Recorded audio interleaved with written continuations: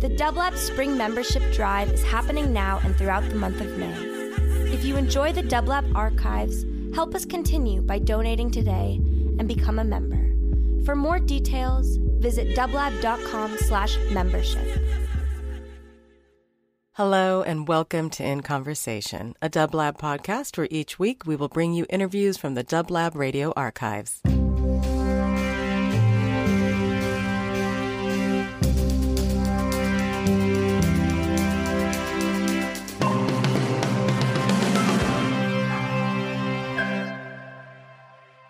This is Mikey Nightchild from Vessel Radio, and right now you are listening to Pinking, the opening track from Martin Gore's latest solo album, MG, which was recently released on Mute Records. I had the pleasure to speak to Martin, picking his brain about the backstory of MG, how it was constructed, and a little about Mute Records and his long relationship with the label.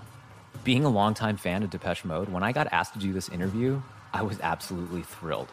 This was my chance to hear how Martin's creative process worked. Martin, thank you so much for joining us here on Dublab. You are welcome. All right, so let's talk about MG. I know you've written other instrumental compositions before, and this is your first solo album of all instrumental originals. So for me, being a huge fan of bands like Tangerine Dream or instrumentalist producers like Wolfgang Voigt, was there any sort of inspiration that persuaded you to make a record without words?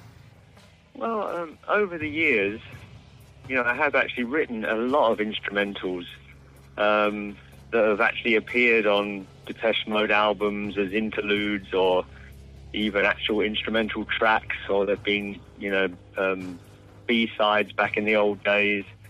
So it's not something that's new to me. It's just the concept of making a whole instrumental album was quite exciting. And, getting the whole thing to work as a whole was a challenge and fun to do. I did some research after I first listened to the record, and I read that with the album, the starting point was with a few tracks that were meant to be on Delta Machine, and the last Depeche Mode record. Can you tell us what tracks those were initially? Elk was written quite early on, and Brink was written around that date. I think Featherlight was written around that time as well. There might have been one more. I can't remember actually which other one I started. So from those tracks, were all the newer stuff that you were writing, were they based off of those tracks, or did you kind of tweak those tracks to make them fit the newer stuff that you were writing for the record? No, I think that although Brink was, kind of techno and sort of would fit into that genre, the other two tracks were more atmospheric, and I felt like that was the way to go with this album, because the last time the band took a break, I did that project with Vince Clarke, the VCMG project, and so I thought that it would be very predictable of me to put out another techno kind of record. So I like the idea of making it more of a filmic, cinematic thing. So, I liked Brink and kept it on the album because one of the things I was concerned about was making sure there was a lot of diversity on the record. Right. But in general, I wanted it to be more kind of, soundscapey. So right when the ball started rolling, what was the key vision you had in mind for MG? Well, I don't think other than making it a filmic kind of record and keeping all of the tracks quite short, as I saw them as being, tailored for a scene for a film. So I didn't want tracks dragging off into the 8-minute mark. I wanted it like it was just a short little piece for a film. Other than that, I didn't really have, a great vision for it, other than, trying to make everything different but still keep it quite atmospheric. The first time I heard MG a few weeks ago, I was on my way to a mixing session with my bandmate in his car, and all I could think of was, this record sounds completely flawless.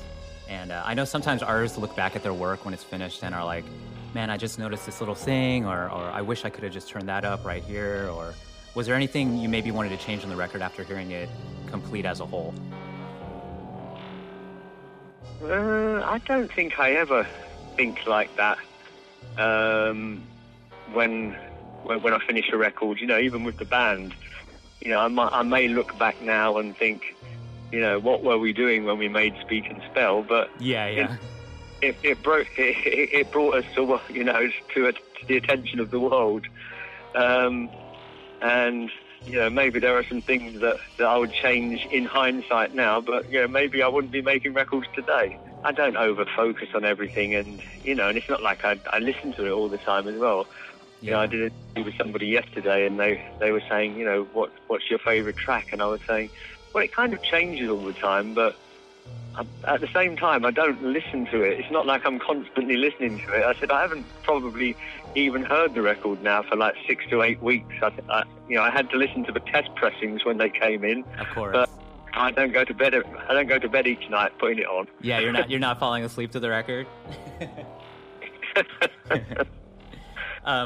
So I wanted to talk about that track, the track Hum.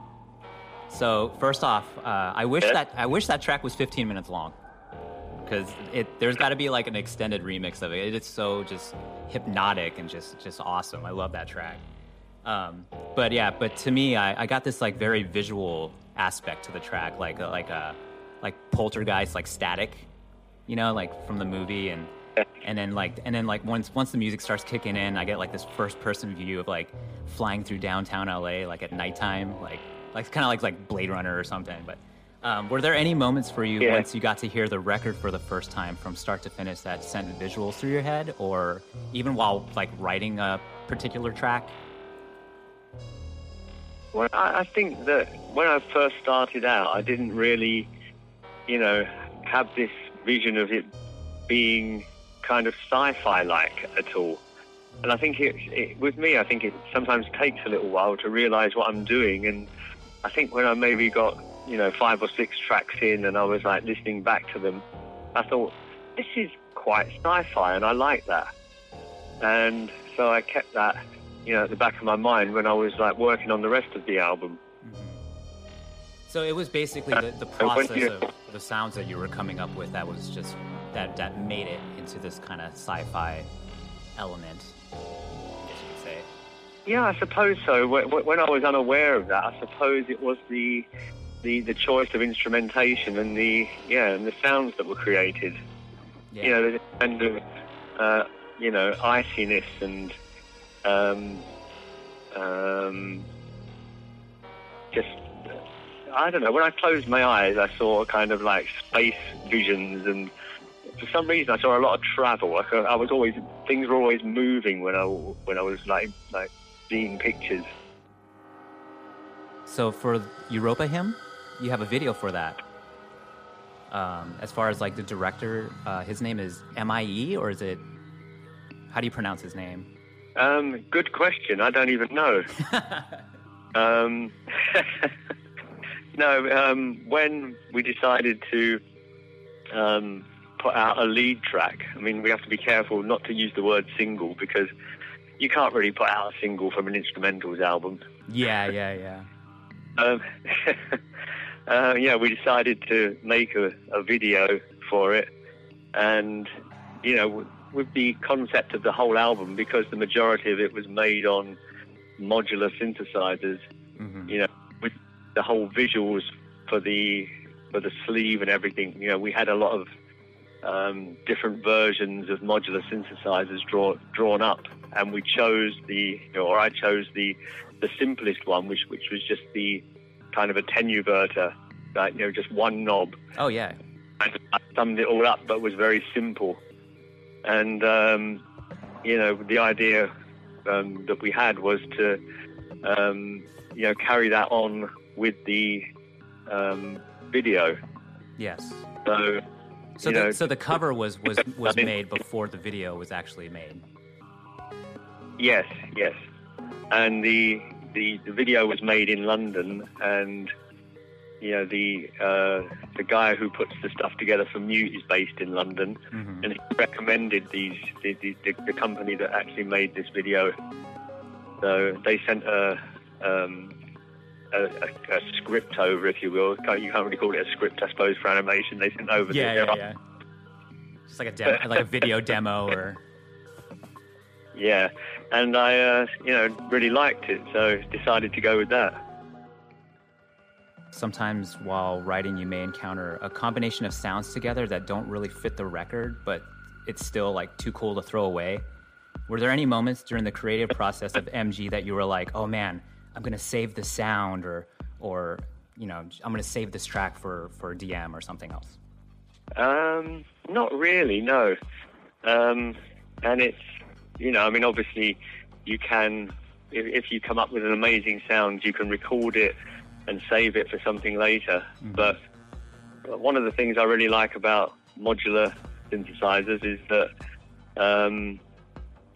once you've created a patch, you either record it or it's gone. Oh, yeah.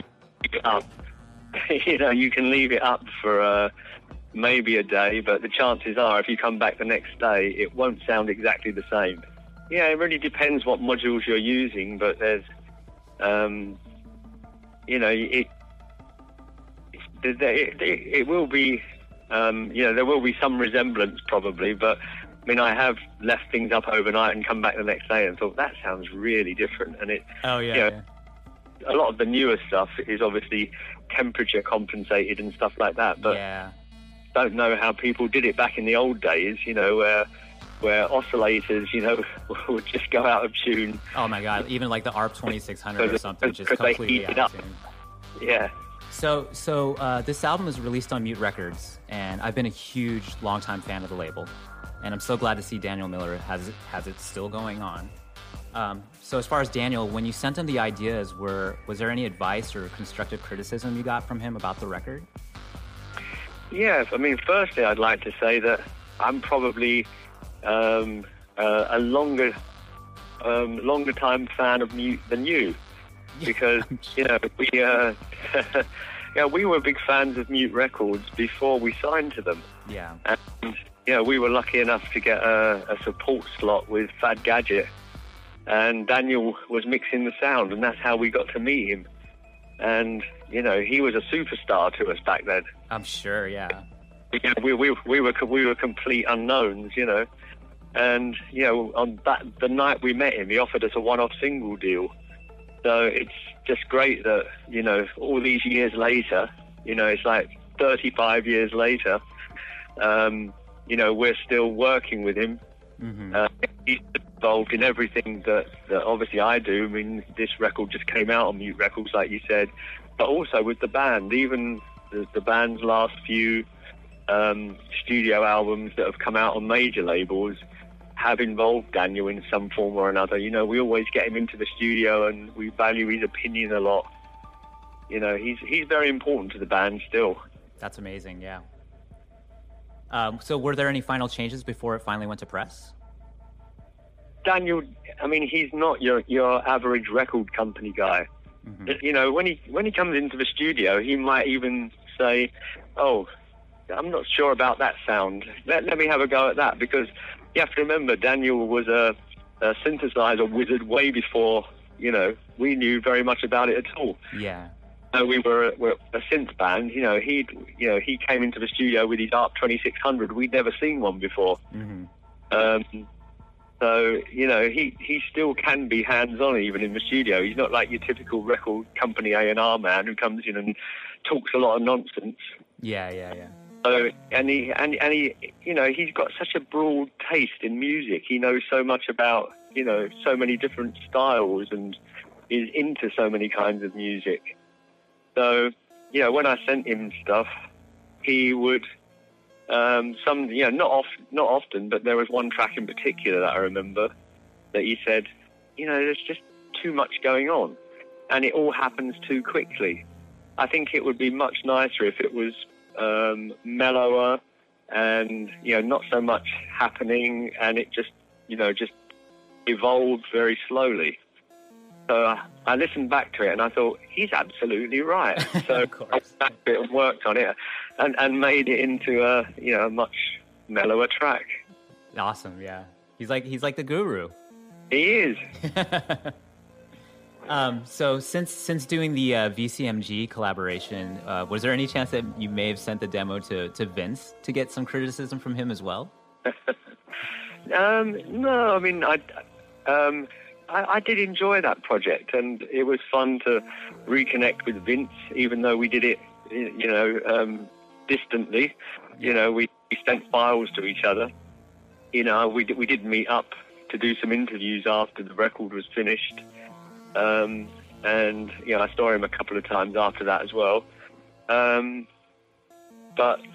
when I decided to do this project, I decided to do it on my own. So, I didn't really feel the need to contact Vince. Yeah.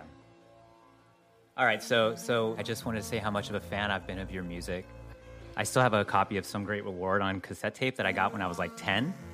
And the actual tape is, because I played the tape so much, the tape, it actually has like this warble sound to it, like a warp sound. But yeah, that stuff, like that tape basically opened my eyes to something more than the hair metal stuff I was listening to before that record. So, but yeah, and now I'm listening to MG, and thank you. All right, well, thank you very much. So there you have it. A few tracks from MG by Martin Gore, which just recently released on Mute Records. It's an album that's visual and tells a story without the need of dialogue. I highly recommend checking out the album. To me, it's Martin's best work. Again, this is Mikey Nightchild, and you are listening to dublab.com.